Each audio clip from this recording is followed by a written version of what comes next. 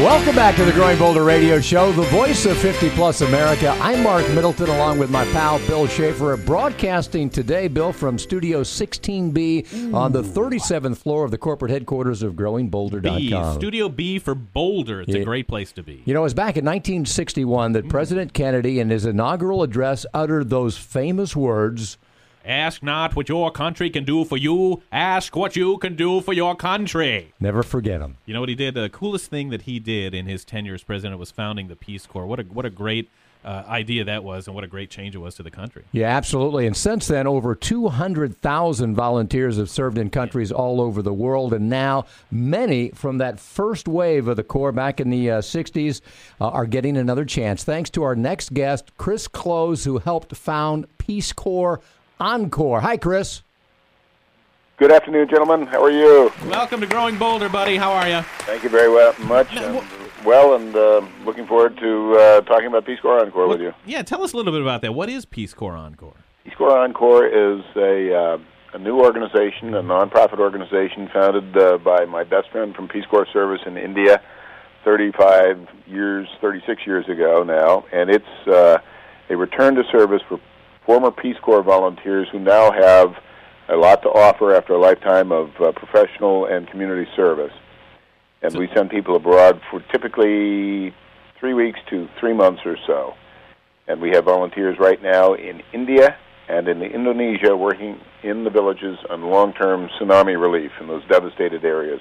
Chris, what are you learning about the people at the other end of their lives? You know, when you first meet, you're at the beginning. Anything's possible, especially back then. I mean, we were all out to change the world, and here we are at the other end of things. You know, what is this generation like on the backside? They're terrific. They can change the world now. And like when I left off to the Peace Corps in 1968, I had 2 bright eyes and a very bushy tail and not much experience. But now, after a lifetime of living and learning, we have enormous skills to offer.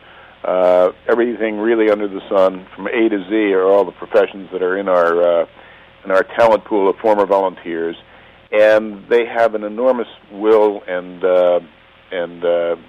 passion about serving, making a difference, and that's what Peace Corps Encore is all about: making a difference again. Well, given, Chris, that you have to be a former Peace Corps volunteer or staff member in order to be in Peace Corps Encore, it really speaks to the value of the experience that you had many, many years ago. Obviously, something that sticks with you. While many of us were just griping about the way the world was, you folks were out there actually trying to do something about it. Well, we were trying to do something about it. It was the passion to serve, I think, and you caught it in your opening about President Kennedy. I was 16, and that call to service just electrified me. And I was not a very good student, but I managed to get through college, and I never had anything else in mind but to go into the Peace Corps and to try to help. And when I was in India, that experience of living and working in a village taught me that I am just like everybody else, that we're all in this together on this fragile blue marble of ours, and it's the best thing in the world to serve. And now, with volunteers in their 60s, us graybeards and gray-haireds, perhaps, it's even more rewarding because we can now apply some very, very specific skills and sets of experience to challenges that are there and will continue. For example, we have construction engineers just about to go off to Indonesia and serve on a project to build a school in a tsunami-devastated village in Aceh province. He'll be there for 3 weeks and supervising construction of a school which will serve orphaned children, middle school kids. So it's these kinds of opportunities are there. Hey, Chris, are you worried in a way about generations to come? I mean, here you guys are. You did it before. You're having to do it again on the backside, and it seems that in between we've lost the leaders that inspire and that light that spark in people of wanting to do good for others. Are you a vanishing breed? No. I have enormous faith in the American will to serve and to be who we are, which is practical and helpful to people. You see it everywhere here. I don't think we've lost an idea of service. We may have lost our way as far as leadership and that issue is concerned, but Peace Corps Encore is really involved in tapping into the people who went abroad, who've been going abroad now for 45 years. This is the 45th anniversary of the Peace Corps. And of those 200,000 people that you mentioned who've served, really we speak every language practically under the sun and know the foreign experience, the cross-cultural understanding from the village to the major cities and back again. We've taught school, we've worked in community development, we've worked in agriculture, and it's just it's an invaluable experience that helps you connect again. You know, Chris, you're obviously trying to get your message out to former Peace Corps volunteers, and I think we should mention that if your message inspires anyone who is not a former Peace Corps member, that older Americans can still volunteer for the Peace Corps itself, right? Absolutely.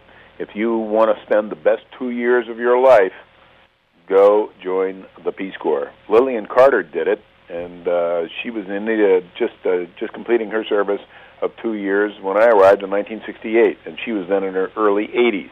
We have people, I think the oldest volunteer in service today is in about 87 or 8. So there is room for everybody in the Peace Corps. You know what's amazing? When you were just starting out in this, the typical stereotype of a person in their 60s was somebody who sat around, you're winding down, you're playing bingo, you're ending everything at all. And look at your generation now.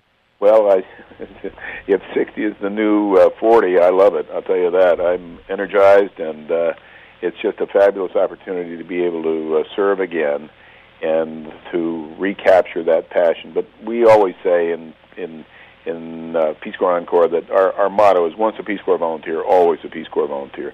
But Americans are the epitome of service-minded people. And it would just be fabulous if any of you out there are returned Peace Corps volunteers or staff. Please go to our website.